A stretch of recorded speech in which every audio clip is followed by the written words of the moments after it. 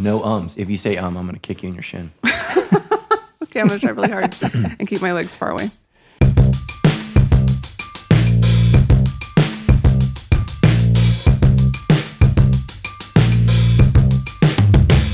Well, what's up, friends, and welcome to the Debrief, a weekly Q&A podcast from your friends here at Sandals Church. I know you're used to hearing Justin Pardee here, but he is actually out of town, so we are hosting the podcast today with our very good friend, Claude Hickman. What's up, Claude? Yes, the Claude, as he's known everywhere else on earth. The Claude. And don't worry, folks, we brought Matt Brown safe and sound back from India. Yep, I'm here, had a little fluids today, and no runs, so I am energized and ready to not just deliver the word, but deliver some meat. Yeah. So if you're listening on the sermons, we are keeping track of all of your bowel movements. My amounts, yeah. How sick were you? You know, because I thought you were just being a girl about it, but it sounds like whoa, sexist. Well, we did start calling him Princess Sexist. over there. Just Hillary 2016 sticker right there, buddy. Okay, you know, Stephanie and I've agreed, truth and love, you've used up all your poop emojis for the rest of the year, though. No, absolutely. I was sick. I was really, really sick. Hey, listen, bowel movement communication is key on the mission field. I'm just telling you. You got to talk. You're gonna grow in new ways that you never thought you were going to grow. Yeah. I was telling Stephanie that our training for India, we should make like 5 people sit on a couch that's meant for 2 people and just literally sit together, and they can't shower before and they can't brush their teeth, and they just have to sit there and communicate, because that's what it's like being in a rickshaw. I mean, you take 5 people and you put them on a love seat that's meant for 2, and it's just bizarre. I mean, there was young college girls from our church I've never met in my life, and basically close. we're like bonding forever. And so I actually pretty quickly realized that the key to survival in India is to become partners quickly with little people. So I didn't hang out with Stephanie a lot. No, we were too tall to share. She takes up a lot of rickshaw room. So yeah. So yeah, they're just not. I mean, the average Indian man is literally half the size of Stephanie. It's true. How do you think Justin's doing right now? He's in India. He is immune to smells, bodily functions. Those things don't faze him. I picture him. That's not true. How many times has he dry heaved on the Debrief alone? I had an Indian woman, I'm not kidding you, roll down her window, stick her baby's head outside the window, which I thought she was showing us her kid. No, the kid puked on the side of our rickshaw. So, yeah, thank you very much. Welcome to India. How did you get sick? In case you guys are wondering, we do have a vision to send 100 folks long-term to the country of India. So this is actually just sparking. If you love Jesus and hate yourself, or you have an adventurous spirit, check out sandalschurch.com/India, and you can find out how to go with us some more. It's just very different. It's pretty cool. I mean, the people are cool. It's really cool. You just need to be ready. It's very colorful. Did I tell you that before you left? That was the one thing I was disappointed about, because I kept saying Claude says it's colorful, but it was monsoon season. It was monsoon, so it's just gray and cloudy. Yeah, all the time. But there wasn't a lot of like laundry hanging outside. So that was one of the big things in India. You know, the outdoor laundry mats that I was looking forward to seeing too. But yeah, Indian women dress in far more color. You realize how bland we are in America. You know, a lot of grays, a lot of tans, a lot of blacks. I know. Yeah. We're all wearing black and grays green. and blacks. Yeah. And you're basically, we're dressed in blah, blah, blah. So compared to Indian people. So will you go back? Yeah. Oh, absolutely. Absolutely. If you die, can I have your pants? Yes. Oh, I got some great pants for those who are listening. Jeans. Some new Hurley dry fit pants made by incredible. Nike. Greatest merger in the history of the world. I was praying you would get better, but I wasn't Except praying one that of my hard. pants. Yeah, there were some pretty sweet pants. Yeah. Most people don't know that you and I, even though you're like 6 inches taller than me, I know, we wear the same size pants. I have Fred Flintstone legs. If you know who Fred Flintstone is, look him up on YouTube. So well, there you go. Either that or Barney Rubble. One of those two guys. I have their legs, man. All right. Well, moving on. One of the things we love here at the Debrief, other than talking about India and poop, good Lord, are your reviews. So we've got a couple great 5-star reviews that have come in since our last episode. The first one is from Old Dogface, which I feel like is like a little self-deprecating. I'm sure you're actually a very handsome individual. He's ready for India. And he says, this is an absolute must listen. Pastor Matt expertly breaks down each week's scripture lesson and addresses everyone's questions to help us go deeper and apply the lessons to our lives. Wow. Yeah. Just thought that was Thank really you, nice. Dogface. And our other review this week is from Daniel and Jacqueline, saying that Justin is the greatest podcast host I've ever heard, hands down. +1. Yes. Yes. We agree. We agree. I don't actually know what I'm doing here. We're trying to bring it along, but we look forward to it. What am I doing here? I feel like, you know, when Jay Leno comes back and when Jimmy Fallon's gone, you're going to go, oh, hey, Jay. Yeah. No, we're glad you're here, Claude. Thank you. Yeah. I was listening to one of my favorite pastors' podcasts. I mean, like, I listen to this guy every week. I'll tell you after who it is, and it was horrid. Like, it's just, you have to have like a nutty collective dynamic to work together, and these guys didn't have it. It was literally like pushing an elephant who's sitting uphill. I was just like, A nutty collective dynamic. Do you feel like that's what we have here? yes, totally. Okay. Yeah. Well, So thank you. today, Claude's the nut. Yeah. I'll do my Welcome best. to our nutty collective dynamic here. Yeah. It's been our little tagline for the debrief, I think. His debrief nickname is Jean-Claude Van Damme. He's going to bring some Van Damage today. We're going to talk about names later. Yes. And I think I have the worst name in the world. No. Do you know what Claude means? Have I told you this before? No. It's English for lame. Are you kidding me? It means crippled. Yeah, it means lame. You're like, your legs don't work. So not only was I That named makes Claude, sense. Yeah. but yeah, it means lame. I'm like, thanks, Mom. Yeah. But you got Hickman working for you. Yes, there you go. And you're from Oklahoma, which is just kind of cool. So. Oh, yeah, definitely. All right, well, we've got some great follow-up questions this week from Acts 5 and Acts 6. So the first question is from Daniel. And a couple episodes ago, we talked a lot about tithing and what it means to tithe and give back to God. And his question is, my wife and I are on one income right now because of a serious work injury. When we had two incomes, we were able to give our 10%, but since the incident, we can't tithe like we did. We give when we can, but it's not as much as most months because we're on a really tight budget with nothing left over after bills are paid. Does the Bible say anything about tithing when in a financial bind like we are? Yeah, it absolutely doesn't say anything about that. And so here's what I would say is, I think people, I'm assuming this guy's name's Daniel, they can use that as a crutch. And here's my concern is that people can adopt that mentality forever. And so they're never tithing because there's always something. I think about, my wife and I's bills every single month, and there's always something that breaks, something that goes wrong, something that we didn't plan for. Now, certainly this is an instance where they've gone from two incomes to one income, and eventually over time, my prayer for you is that you would adjust your spending so that you can continue to honor God. I just am never at the place where I feel okay paying a bill and not writing my check to the church. That's just me. Maybe that's because, I stand up in front of everybody and I'm challenging people to have faith and trust God. I just am not okay not giving to God. Now, having said that, we haven't had an injury in my household where either I couldn't work or Tammy couldn't work. We haven't gone through that. So God has blessed us. I would never say that Tammy and I have had a lot of money. We've just never been that way, but we have trusted God with what we've had. And so, I just would say as quickly as you can, here's the prayer of Christ that he wants to hear in our hearts is, God, restore my income to me so that I can bless you. I think the prayer that God doesn't answer is, God, give me more money so I can spend it on myself. I think the prayers that we can bring before God is, God, restore to me the finances so that I can be a blessing to you. And that's actually what Proverbs says. It's either Proverbs 29 or 30. I can't remember which Proverbs it is, but one of those two chapters, somebody can look that up, is, Lord, let me never be so broke that I have to steal and deny your name, and let me never make so much money that I become prideful and forget you. And so that's a prayer of Solomon, the richest guy on earth, saying, God, give me just enough so that I can be a blessing to others. And I think that's what we want to do as Christians. And that means, first of all, we have to take care of our own needs. And then we want to be in a position where we can bless others. So I hear your heart, Daniel. Love you. I get it, man. Times are tough. I'll be praying for you that you get better and you can get back on your feet and you guys can get your income level back up. Appreciate your heart. There is no Sandals Church without giving. That's the bottom line. So I'm grateful that we have people like you that are that concerned, not only about your own finances, but about God's. So bless you. Awesome. Hey, this is another question that came in from Megan, and it goes back to the episode where we had Tim Timberlake here. And he made a comment, and maybe it was kind of offhand or as a joke. She says, Pastor Tim said that Pastor Matt, was a theologian that he was not. And so she was wondering, was this a joke or maybe I missed something? Because I thought to be a lead pastor of a church, you need to be a theologian. Do you have any thoughts on that? Certainly you don't need to be a theologian to be a lead pastor. I think theologian, what Tim means by that is, first of all, I'm about 15 years older than he is. So I don't look it, but I am. I've been studying God's word for a lot longer. I've pursued a lot more degrees. And I think Tim was just being honoring to me. I think he's a lot wiser than he thinks he is. He's one of my brothers in Christ. He's certainly somebody that I value in terms of wisdom and his opinions. But in terms of understanding the Greek and the Hebrew, I've spent years studying that stuff, and I don't know that he has. And I just think he was trying to be honoring to me and just saying, look, I'm not where you are yet, and I think one day he will be. And that's why I've had him at our church. And so no, most pastors are not theologians because the reality is a pastor has to do so many things. They have to care for people. They have to be a leader, and then they have to do a sermon and they have to do all that stuff. Professors get to be theologians because they're not managing people. And so I would even say that I'm not a theologian. I would just say that I'm really passionate about the subject. I like to read a lot. I don't watch TV.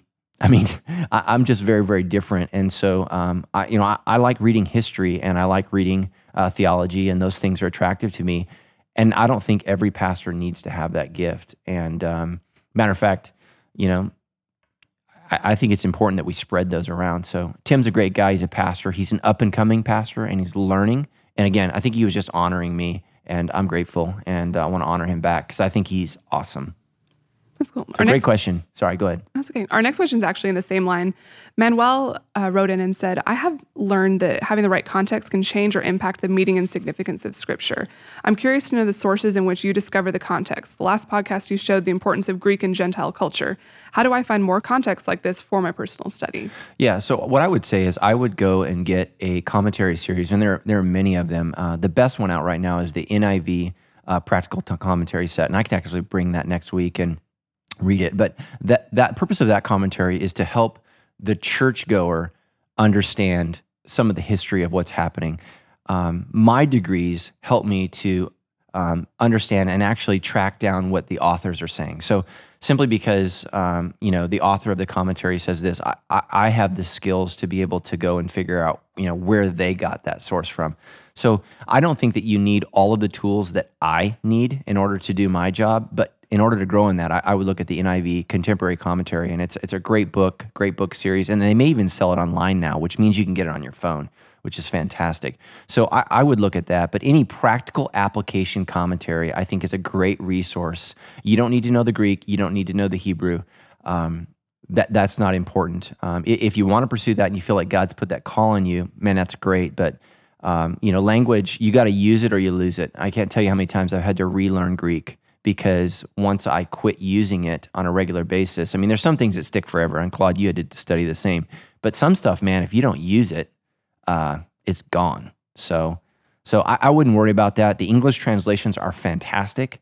These guys are brilliant. I mean, we just talked about theologians. You want to talk about theologians? I mean, these guys literally sit around a room at a table and argue what a dot means. And I mean, I'm not kidding you. And they bring volumes as to why this little dot changes the whole meaning of the word. And so I don't want to know that much about Hebrew. No, thank you very much. So, but yeah, those are my thoughts. Okay, well, thank you guys so much for sending in your questions. If you have questions from this week's chapter or maybe some of the other chapters we've gone over here on the Debrief, you can send those in at sandalschurch.com/thedebrief, or you can drop those on our Facebook page. Just look for the Debrief podcast. So we're going to jump on into Acts 9. Starting with verses 1-2. Do you want to read those, Claude? Yeah, I'll read these, and then we'll kind of go back and talk about Saul. Verse 1 and 2 says, Meanwhile, Saul was uttering threats with every breath and was eager to kill the Lord's followers. So he went to the high priest. He requested letters addressed to the synagogues in Damascus, asking for their cooperation in the arrest of any followers of the way he found there. He wanted to bring them, both men and women, back to Jerusalem in chains. So this weekend we looked at, we introduced Saul, who later changed his name to Paul, one of the most influential Christians really in history. Even critics of Christianity sometimes try to talk about Jesus's Christianity versus Paul's Christianity, almost as if Jesus taught, everything's love and Paul created this thing. But even in that criticism, they tell us how important Saul or Paul becomes in what we believe today. So can you, what's important for us to know about just the background of this person, Saul, and maybe even why God would chose to use him as an instrument? Yeah, absolutely. What I would say is to me, there is no Christianity apart from Paul. I mean, so to divide the Apostle Paul from Jesus, I think is an incredible mistake. And one of the reasons why everybody loves the teachings of Jesus is because so much of his criticism was related towards religious Jews.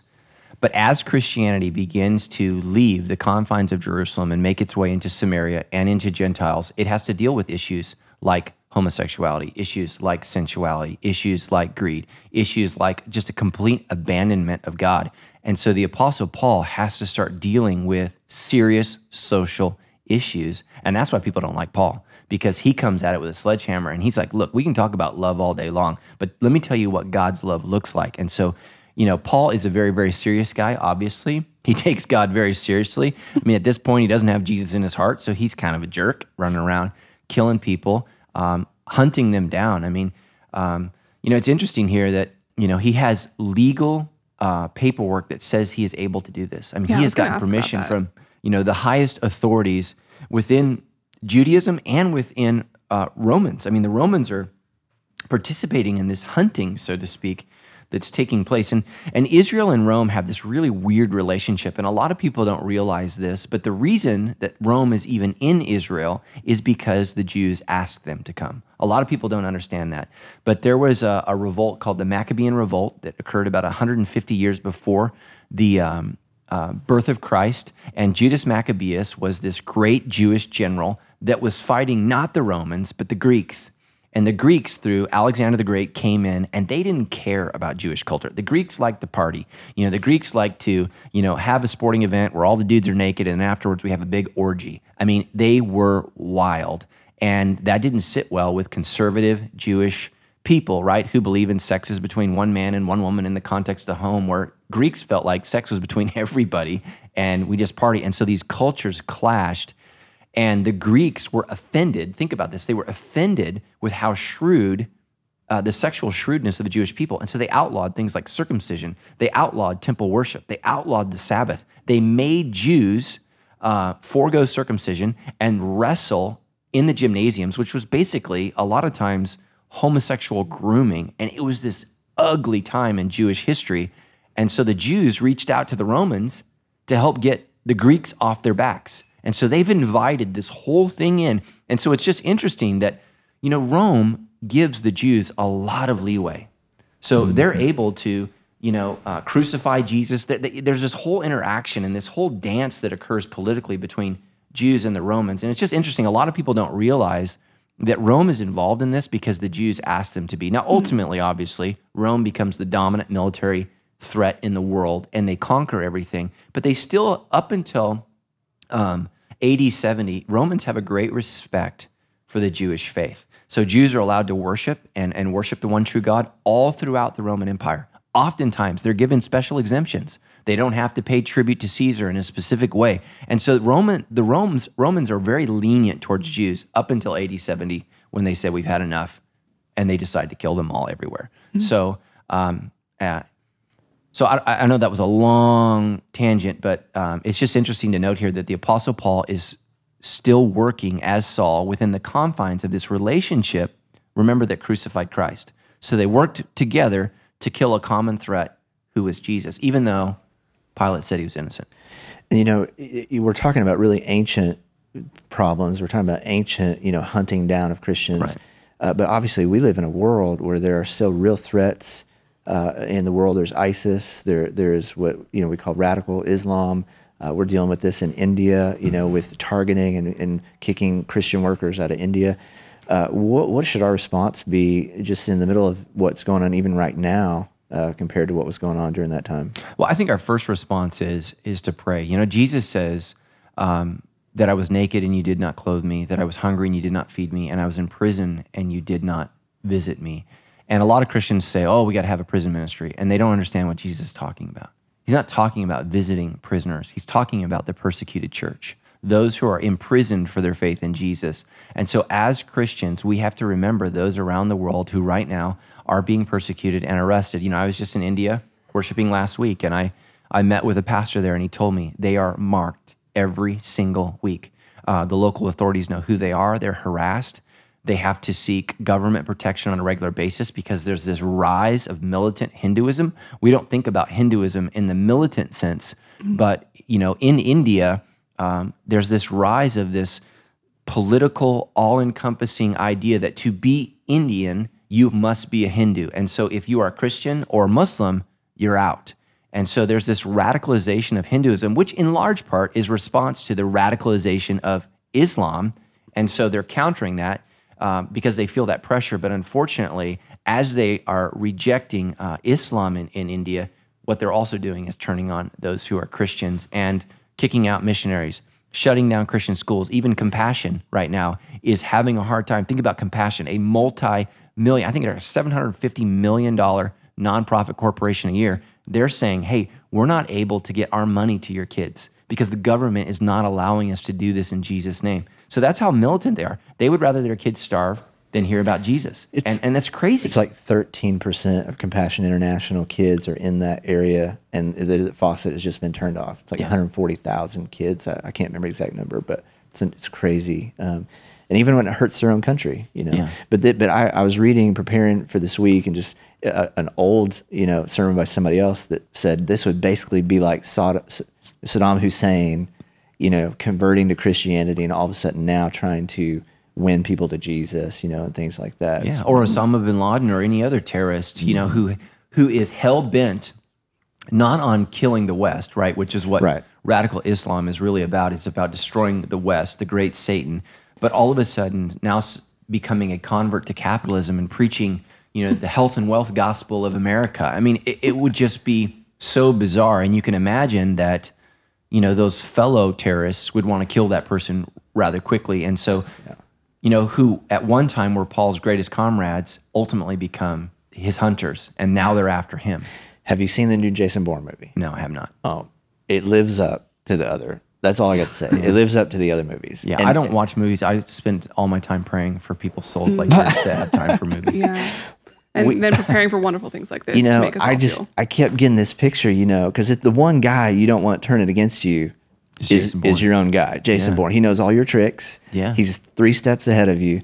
And man, that I just got to think for the Jewish, you know, Hellenistic guys, you know, to lose Saul was a big deal. Yeah, their champion just turned.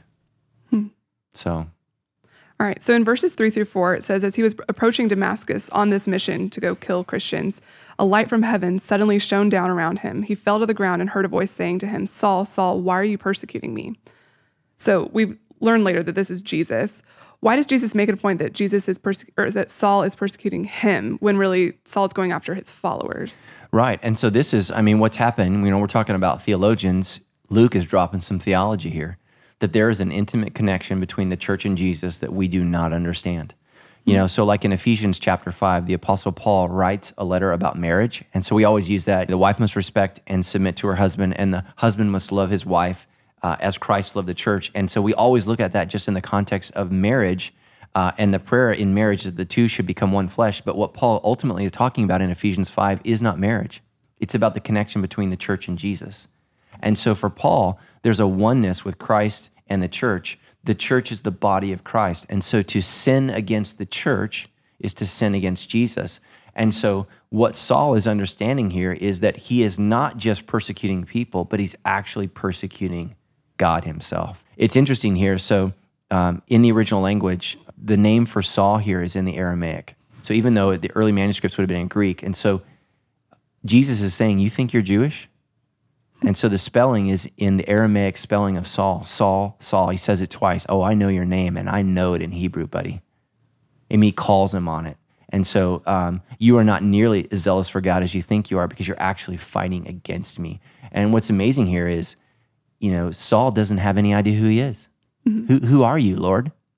You know, and the Greek word for Lord is kurios, and we don't know, did he mean sir, or does he mean Lord in the title of God? Because it can also mean God. You know, what does it mean here? And so he's crying out and he's saying, who are you?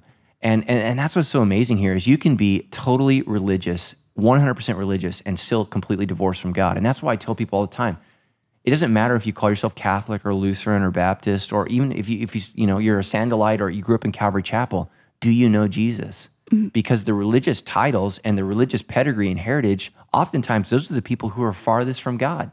And so here's this guy who's spent all of his life studying to know God, and he doesn't know him at all. I mean, God is speaking to him, and he doesn't know who it is. Who are you? Well, and that even is kind of crazy to think about, too.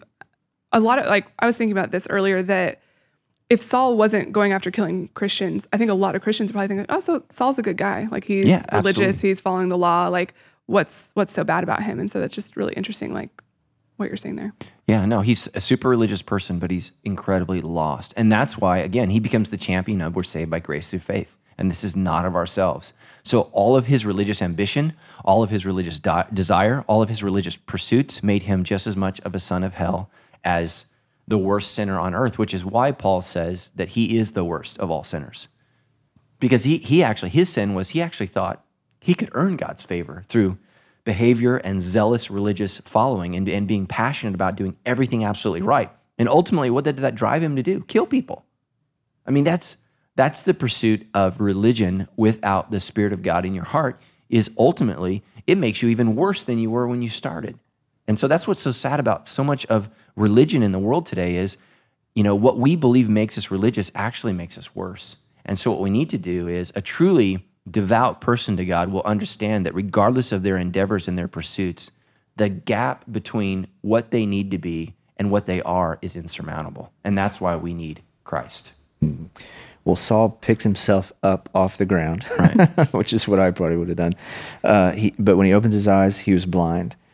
So his companions, they lead him by hand to Damascus. He remains there, it says blind for 3 days and did not eat, did not drink. Obviously this is a really sobering 3 days. And I would hate to lose my sight. I would lose a lot of senses. I think losing your sight would be horrible, you know. It seems like God, first of all, it seems like God was totally fine, breaking into his life on the Damascus Road, totally fine, striking him blind for 3 days. And so, what do you say when we encounter things that we feel like, man, these are huge trials, when maybe God's trying to use them, obviously to get Saul's attention in a real unique way?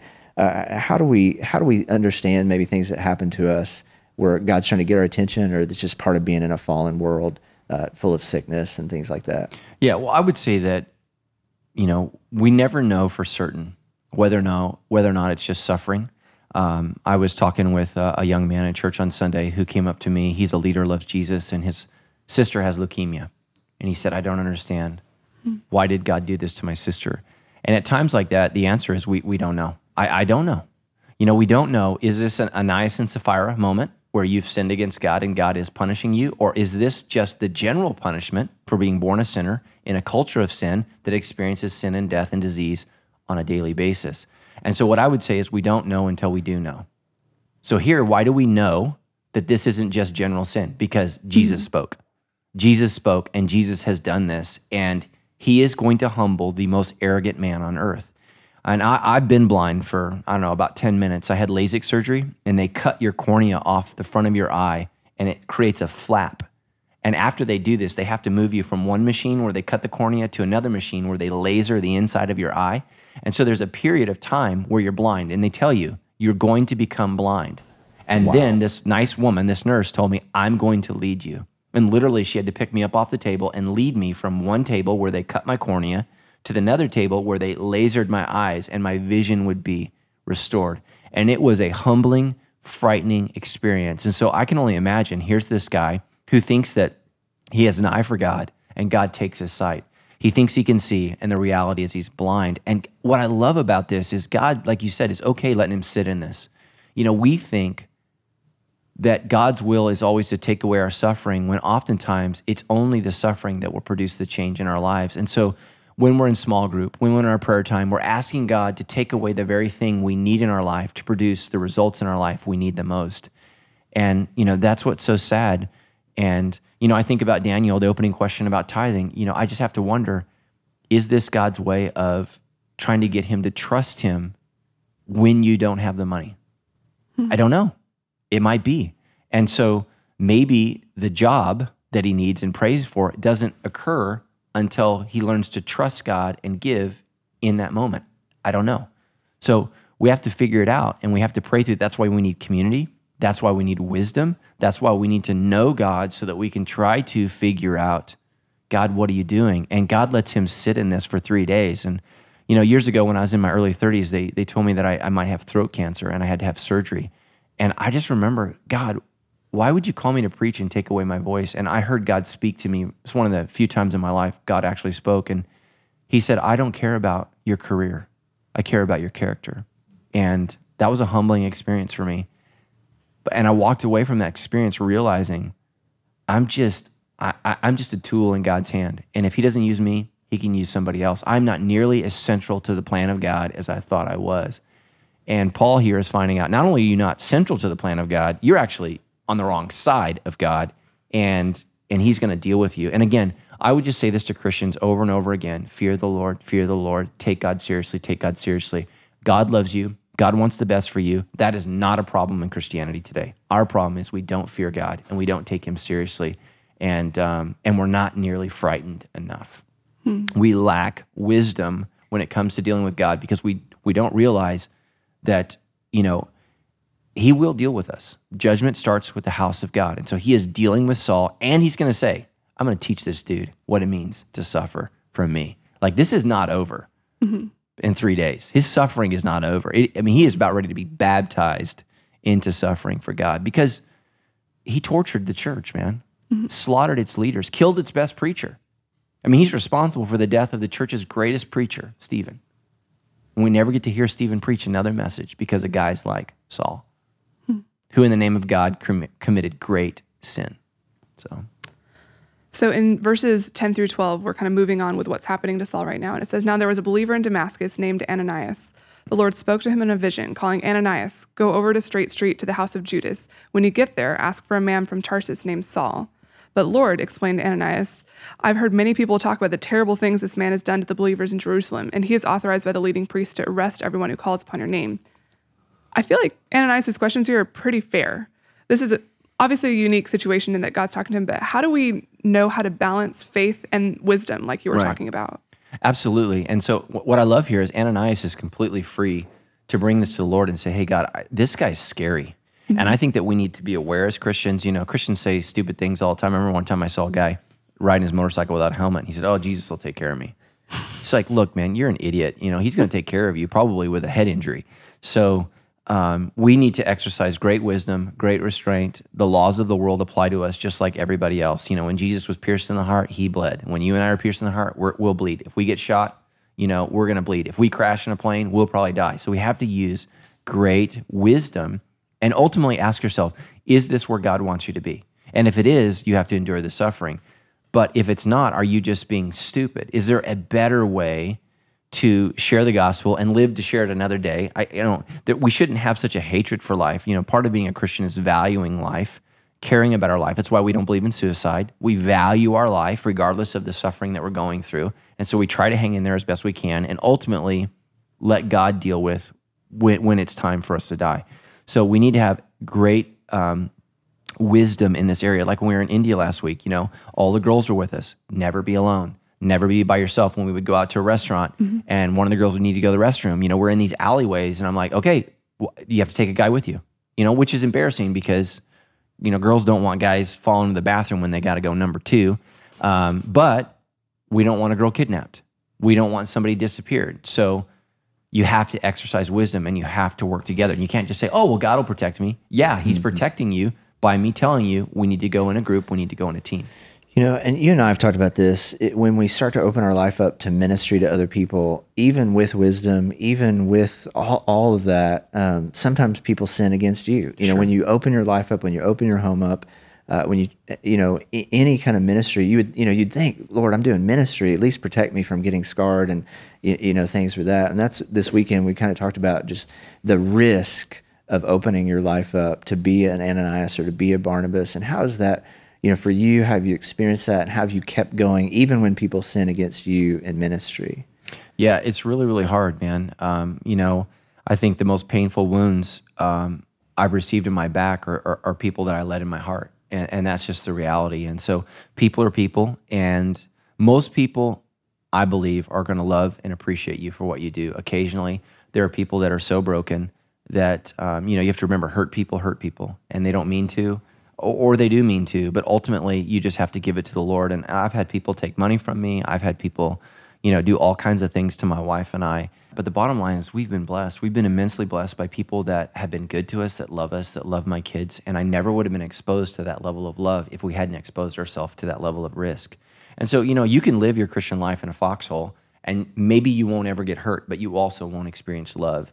And so I think that there are two sides to it. And if Ananias doesn't open his heart to the possibility that God could be in fact changing Saul's life, man, think about it. You and I aren't here today. The whole human race, right, in this moment is hanging in the balance of will and Ananias risk his personal safety for our future. And the truth is, thousands of nameless, faceless Christians have been confronted with these same issues, and they've chosen to press ahead. Some of them have lost their lives.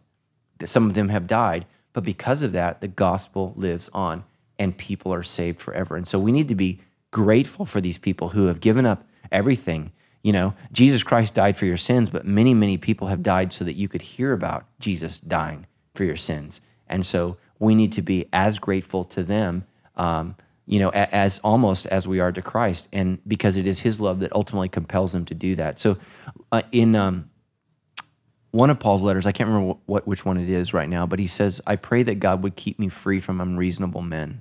And the Greek word there, unreasonable, means without reason, without ration.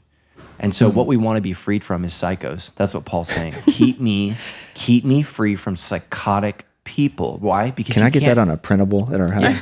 You can't reason with psychotics. You can't.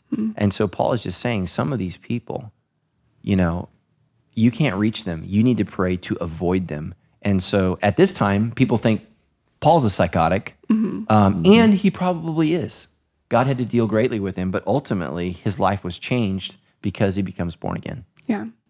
So we're about to see that happen here. So it says, Ananias went and found Saul. He laid his hands on him and said, Brother Saul, the Lord Jesus, who appeared to you on the road, has sent me so that you might regain your sight and be filled with the Holy Spirit. Instantly, something like scales fell from Saul's eyes, and he regained his sight. Then he got up and was baptized. Afterward, he ate some food and regained his strength. So I have a question. Does Saul get the Holy Spirit because of Ananias praying over him, or is he actually in that moment choosing to give his life to Christ? Yeah, so, Saul's conversion's a little different than what most people experience, because most people do not experience God speaking from heaven, hey. And so his coming to faith really isn't a coming to faith at all. It's a coming to reality. And that's one of the things that makes Paul an apostle. He is a witness to the resurrected Jesus. He doesn't believe in Jesus by faith. He knows about Jesus. He knows because God spoke to him in a powerful way. So Paul's conversion experience is a little different probably than any other human being in history. Although, this is a great example of people can come to faith in Christ apart from the church. Ultimately Ananias is a part of that and blessing, and they bring him into the church. But the reality is Jesus saves this guy all on his own, which again makes sense when Paul says we are saved by grace through faith, and this is not of ourselves. Paul is not, at a Billy Graham concert listening to the sermon about how to be born again, right? He is on his way, on the road with papers in hand to kill Christians. And Jesus says, what the heck are you doing? So his conversion experience really is not about his faith, but it's about Jesus' choice. And so he's going to talk about that over and over again, that he has been chosen by God. That is his argument in Galatians. I did not choose God. God chose me. So he is saved literally by grace and grace alone, and does not choose Jesus, but Jesus chooses him to be an instrument of suffering. Yay. For the sake of the gospel. Lucky Yeah. you. So I think we're all blessed that we get to come by faith, because Now, Paul comes by sight. the site, is this why he has the title apostle along with the others? Is it because he saw Jesus personally, met Jesus personally? What does that have to do with that title, apostle? Yeah, because he is an authority on the risen Jesus, because he has spoken with him. And then at some point in 1 Corinthians, he's caught up into heaven again and gets visions. And he actually says, I don't know whether I was there in person or there in a vision. I mean, it was that confusing to him. But he saw things. He actually says he saw some things he can't tell us. And just so he doesn't get prideful, he gets a demon assigned to him for the rest of his life as a thorn in his flesh. So he's got that going for him. So this guy, there's a reason that for 2,000 years, all of Christianity has been Pauline Christianity. Even Peter in 2 Peter says, listen to what Paul says. I know his instructions are difficult, but listen to what he says. Because Paul is the church's great theologian. I got a couple of questions. First one, what's with the scales falling from his eyes? What were those? Yeah, we have no idea. Anybody who tells you they know what they are, we have no idea. I had great hopes for this episode because I was hoping to figure out what that finally was. Do you think Judas swept those up and made some earrings out of them? Yeah, no, I don't think that's so gross. Yeah, the first time ever, Stephanie and I are in agreement. That's gross. Yeah, Even after coming back from It'd be India. an awesome souvenir. I wish I could come up with something. What do you do with fantastic those? for you guys? I'm gonna just sweep those up. Nobody knows what they are. Fine. Yeah. Okay. So something. Okay. Here's what we know. It was something that looked like scales. That's literally what the text says. So it doesn't give us any more details. We don't know what it was. It was something right? This is the doctor, Luke writing, Right. something that looked like scales. So I'm gonna guess it's gross. And Paul seems to have an issue with his eyes for the rest of his life because he talks in another letter about an infection. Yeah. Well, one of the things I was thinking about that I've heard you talk about is sharing the gospel with people who just seem resistant to God, resistant to faith, and I get it. There are times that's a waste of time to keep sharing with the same person over and over who seems to be adamant against faith, adamant against God. Right. Now, there's a lot of things that are unique about Paul, but what does this tell us about holding out hope for people, even people who seem to be the most resistant to God in their life? Yeah. So, I ultimately, we don't want to run away and hide. I think that people, first of all, are free to have questions. They're free to not understand. As a church, we're not a cult. We're not afraid of good questions. We're not afraid of people wrestling, questioning, wondering. We're not even afraid of doubting. We welcome all of those things. But is the person genuinely interested in being saved and changing their lives? And that's what we need to pray about, because if the person doesn't want to be saved, then there's nothing you can do. C.S. Lewis gives this great example. He writes a great book about the Great Divorce. And so the purpose of the book, The Great Divorce, which is a fantastic book, is people always assume that people in hell want out. And the whole book about the Great Divorce is that people in hell don't want out, that the gates are locked from the inside, that they do not want to give their lives to Christ. When you look at the book of Revelation, the last judgments, after every judgment, it's interesting. John says, and the people neither repented of their sins nor confessed in God. So the whole earth is being tortured and set on fire, and there's dragons, and right? I mean, you would think at that moment, when an angel flies over the earth and says, "Woe unto thee, for the wrath of God is come," that people would repent. They shake their fist But at it. Jesus tells us this in Matthew 11. It is a fantastic passage that a lot of people don't realize. But Matthew 11, John the Baptist starts to doubt. He's not sure. Jesus, are you the one? Or should we look for someone else? And listen to what Jesus says. He says, "But what shall I compare this generation?" He said, "It's like children sitting at the marketplaces and calling to their playmates. We played the flute for you, and you did not dance. We sang a dirge, and you did not mourn." He says, "For John came neither eating nor drinking, and they say he has a demon.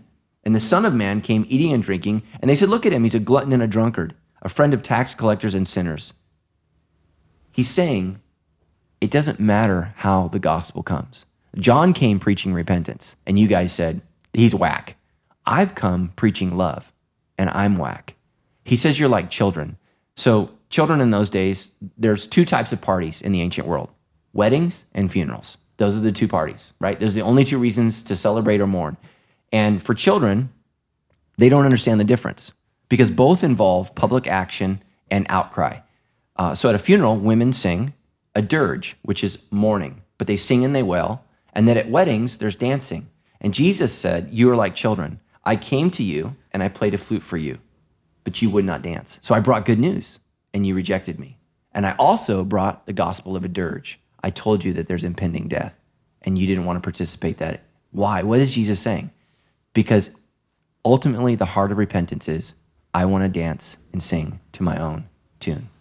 I don't want to play your game. I don't want to sing your song. That is the problem of the human heart, is human hearts, the bottom line, we don't want God telling us what to do. That's why we say things like, how on earth could God create homosexuals and then not? How could, because he's God and we're not.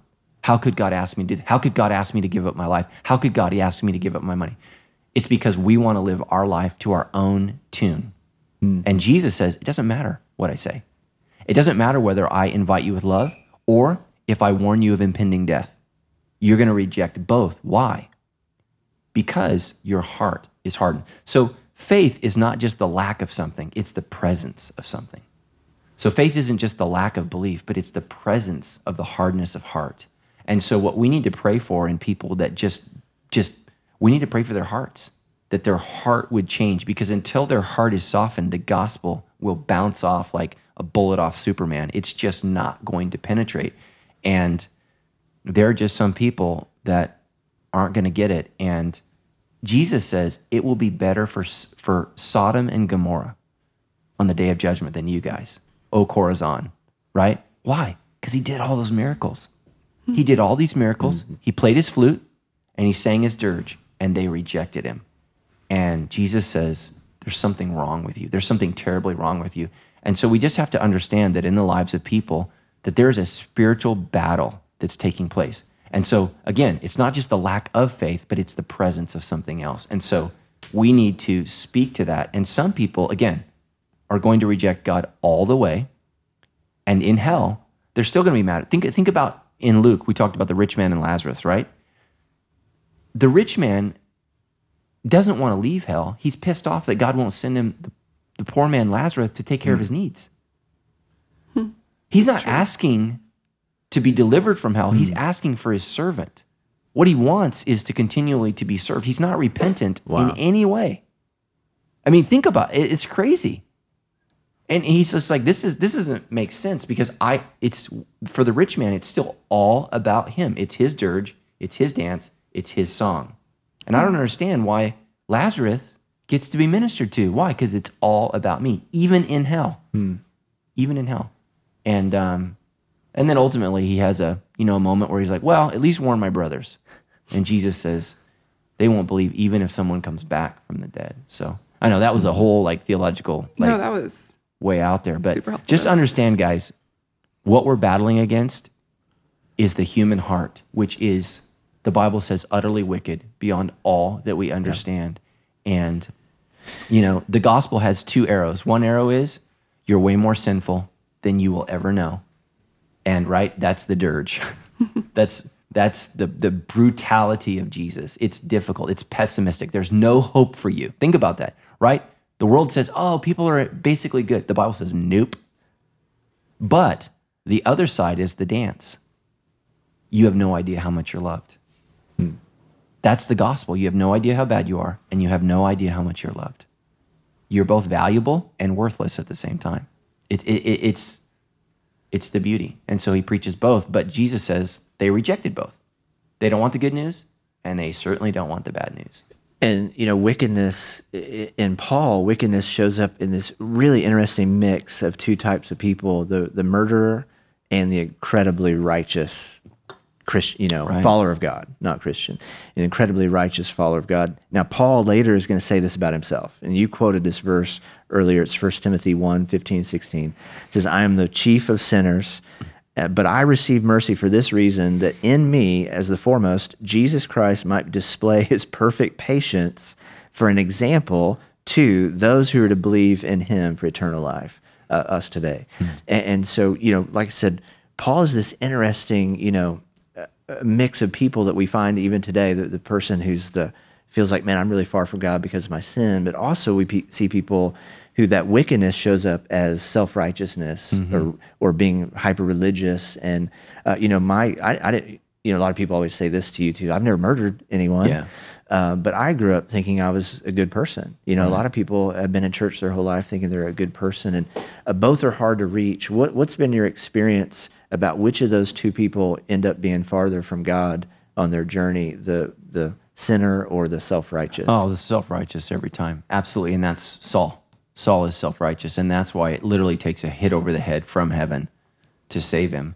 And let me just, say that is, I have a good friend of mine who's gay, and he tells me, man, he says, it was way harder for him to reject his Judaism than it was his homosexual practice, because he could understand that his homosexuality would be sin. He could never embrace his self-righteousness, his Judaism. He could never let go of that because, we don't understand how deceitful and sinful this statement is. Well, I'm a good person. And why do people want a religion? Why is there a religion so attractive that says, well, I'm going to do my best? And I'll tell you why. Because they're in the driver's seat. They're still in control. They get credit. God's impressed with them. But what happens in a religion where it's just grace? You've earned nothing. I tell you what's so frightening about that religion is the person who's saved by grace now knows they owe God everything. And that's a terrifying place to be in negotiations. But the other way, right? When I'm in the driver's seat, and that's why work salvation is so appealing. Do your best and let God take care of the rest. Sounds so great because you're still Lord. But when you come into grace and it's all about God's grace and it's all about his love and it's all about everything he did, now you're not in a position to negotiate. You're only in a position to surrender.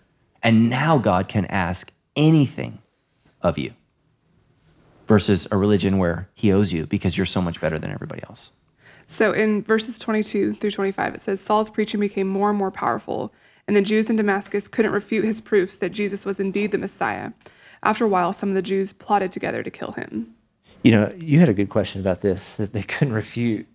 But, what's going on there? I liked your question. Oh, yeah. Well, I was just like looking at that. The Jews can't disagree that Jesus is the Messiah, but then they still want to kill him. Right. What's going on here? Again, salvation is not just the lack of faith. It's the presence of something else. And in their case, it's self-righteous zeal, which has actually manifested itself into hatred. I mean, they're so far from God, they have no idea. Their self-righteousness has led them literally so far away from God, which is why, right? Remember, the only time in the Bible Jesus gets angry is when he comes to the temple, the place where people to draw to God, and their zeal for the Lord had completely contaminated the whole place. And he said, my house shall be called a house of prayer, and you have made it a den of thieves. So in their self-righteousness, they were actually corrupt, and they didn't see it, or they refused to see it.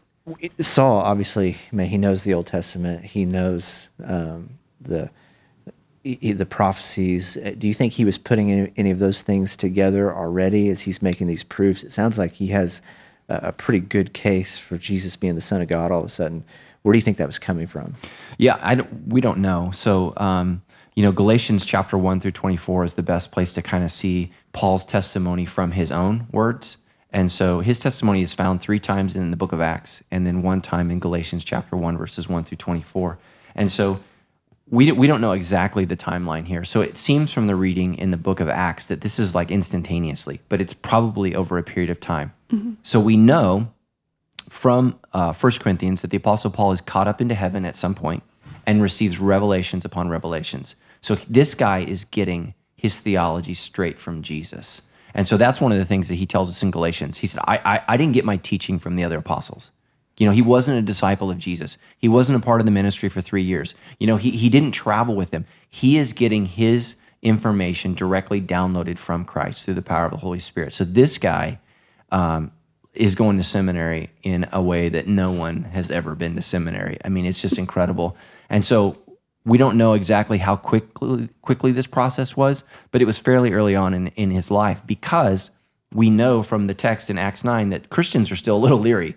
So he's now the greatest preacher and the greatest arguer for Jesus, but Christians are still like, I don't know, because this guy's a little scary. And he may have still been a little scary because his personality needs to mellow out a little bit as he comes to faith in Christ. So that's true. Yeah, it actually says in the next verses that when Saul arrived in Jerusalem, he tried to meet with the believers, but they were all afraid of him. They didn't believe that he had truly become a believer. So what I was even wondering is, it kind of makes sense that they wouldn't necessarily believe that. They're kind of hesitant. How do we know if we can trust if someone's actually had a real conversion, has actually become a believer? Yeah, absolutely. And, I think the words of Jesus, you will know them by their fruit. So the evidence of their life. So we talked about this a couple weeks ago in the debrief, that one of the greatest untalked about evidences of a born-again Christian is their personality, their disposition. There's a change in who they are as a person. There's a distinct change. Why? Because you had a hard heart, and now your heart has been softened, and the Holy Spirit is present in your life. You're not going to be perfect, but you are going to be different, noticeably different. So Paul says in Galatians, we're going back to Galatians 5:22 through 23, that the evidence of the Holy Spirit in your life is love, joy, peace, patience, kindness, goodness, faithfulness, gentleness, and self-control.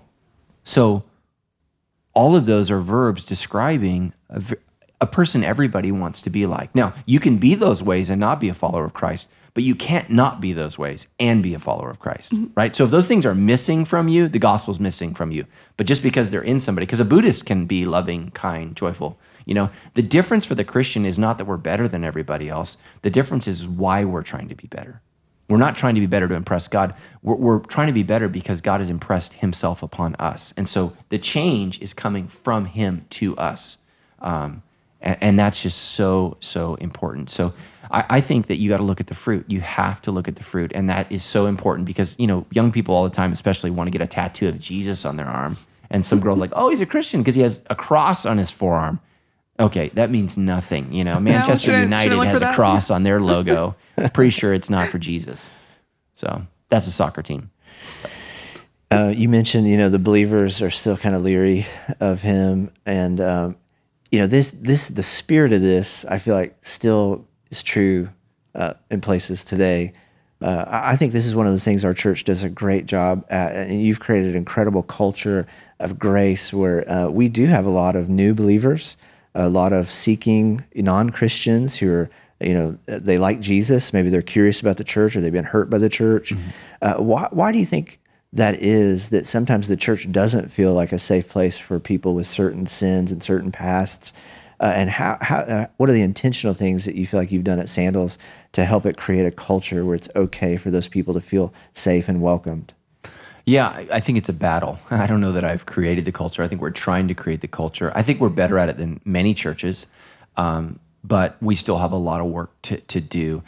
And that's because no matter who you are as a Christian, you're always going to battle having a self-centered life versus a God-centered life. And so a church that's completely God-centered is going to understand that, look, people are going to come in as disasters, and we need to welcome them as quickly as we can to the gospel and as quickly as we can to what it means to live a life for Christ. And so I just think it's difficult to balance. You want to be clear about what sin is. You don't want to be soft about sin, but you got to be soft on people. And I think that's a real challenge in the church is how do you exercise moral and spiritual judgment without becoming judgy? You have to have both.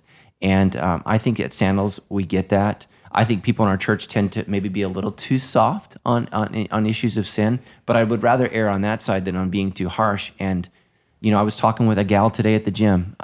She goes to Sandals, she listens to the Debrief, and she told me that she didn't want to go to church because she said, I felt like crap.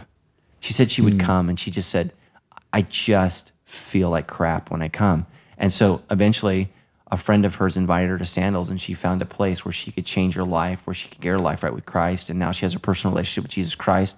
And she was just talking about how the church for her was a place of exclusion, and she just felt like the spotlight was on her. Whereas that's how I feel when I go to the gym. Yeah. The spotlight is on you. Quit eating the Doritos. So, and that's what we have to do is, and I just remember when I'm preaching, I'm talking to two audiences, followers of Christ and people who are curious.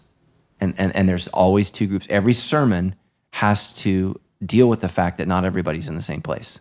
And I think a lot of Christians, a lot of pastors fail that. So then it says that Saul stayed with the apostles and went around all of Jerusalem with them, preaching boldly in the name of the Lord. He debated some of the Greek-speaking Jews, but they tried to murder him. So when the believers heard about this, they took him down to Caesarea and sent him away to Tarsus, his hometown. The church then had peace throughout Judea, Galilee, and Samaria, and became stronger as the believers lived in the fear of the Lord. And with the encouragement of the Holy Spirit, it also grew in numbers. So did the apostles send Paul away to help spread the gospel and kind of send him off? Or were they really just trying to protect themselves in the church because he was about to get killed? Probably both, man. Saul was a little zealous. And, the church had been burned now, a couple times by the Hellenistic speaking Jews. I mean, these Jews were crazy. So they were like, look, man, we're not going to go try to wrestle that dog again because that thing bites. And so he gets into it with them, and they can't refute him. That's what happens when people can't refute you with reason. Oftentimes it turns to violence, and there was no discourse. There was no spiritual discourse that could be had. So I think that the apostles were exercising spiritual wisdom and some self-protection. And it says that they kind of pushed him on his way, and he goes and he listens. Later on, he'll tell us that he had a word from the Lord that he needed to leave, that his life was in danger and that he was going to be killed, and it wasn't time. Mm-hmm. So he does leave. But it is interesting that the church enjoys a period of peace. And so God knows what the church needs. And so, there had been some persecution. There had been some real ugliness. They had lost a lot. And so, the church can't continually bleed its leaders. We just can't. So God has to give some kind of, holiday from that kind of persecution. Otherwise, there's no leadership. There's no people who are present. And so God gives the church this spiritual holiday, a time of peace, a time of healing, a time of restoration, so that the gospel can go forward again. So the gospel has moved, the enemy has come in, and now there's just kind of a waiting period, but the gospel is marching forward, and they're going to jump right into Peter, who is going to get closer and closer to sharing the gospel with Gentiles. Yeah, that would have been a great place to end the chapter right there. And the church was at peace and everything was great. So why, Luke kind of keeps going and what's happening? What's he trying to say now that we see Peter performing more and more incredible miracles? Stephanie and I were trying to remember, is this the first person that an apostle's raised from the dead? So now you have Peter doing things like this.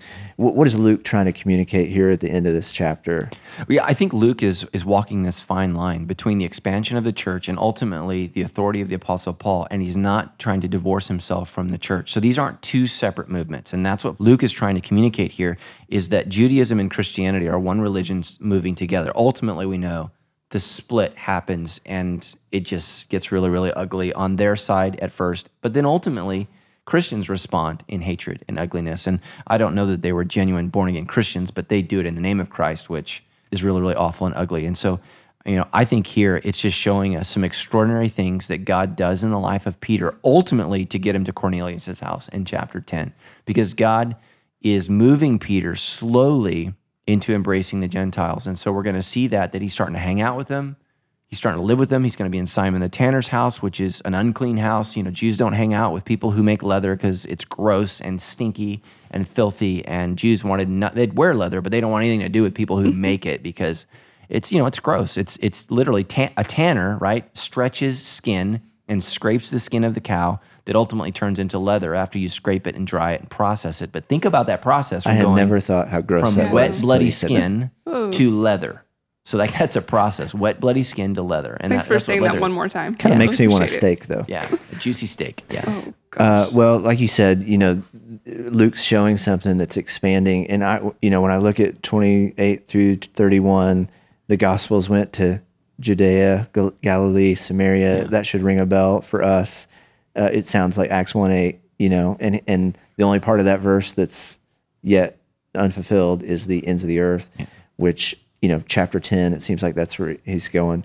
And I believe, correct me if I'm wrong, that's kind of the outline of Acts. Is that what Luke is trying to do and say in Acts? And so what has just changed here? Something has just radically changed in this chapter. Yeah, absolutely. I mean, we're seeing the ends of the earth coming closer and closer and closer, and it's going to begin, simply with, these amazing miracles, one of a sick person, one of a dead person, and it's profound and absolutely amazing. And again, what is God's Spirit trying to show? That God's intent was always to reach those who are far from God. And so he's going to help Peter practically walk in that theology. And so, because all of us wonder, am I in God's will? Is this where God wants me to go? And so God is working in Peter's life to show him continually, that's what I said. You need to go that direction. And so he's working powerfully, probably in a way that he's not working in Jerusalem. I mean, we're not hearing about these stories in Jerusalem. And so where is the power of God? On the frontier of the gospel. That's where the power is. And so you want to experience God's power, get on the frontier of the gospel where no one has ever heard. That's when you're going to see the works and power of Jesus. That's where it occurs because God wants to drive us to the front lines.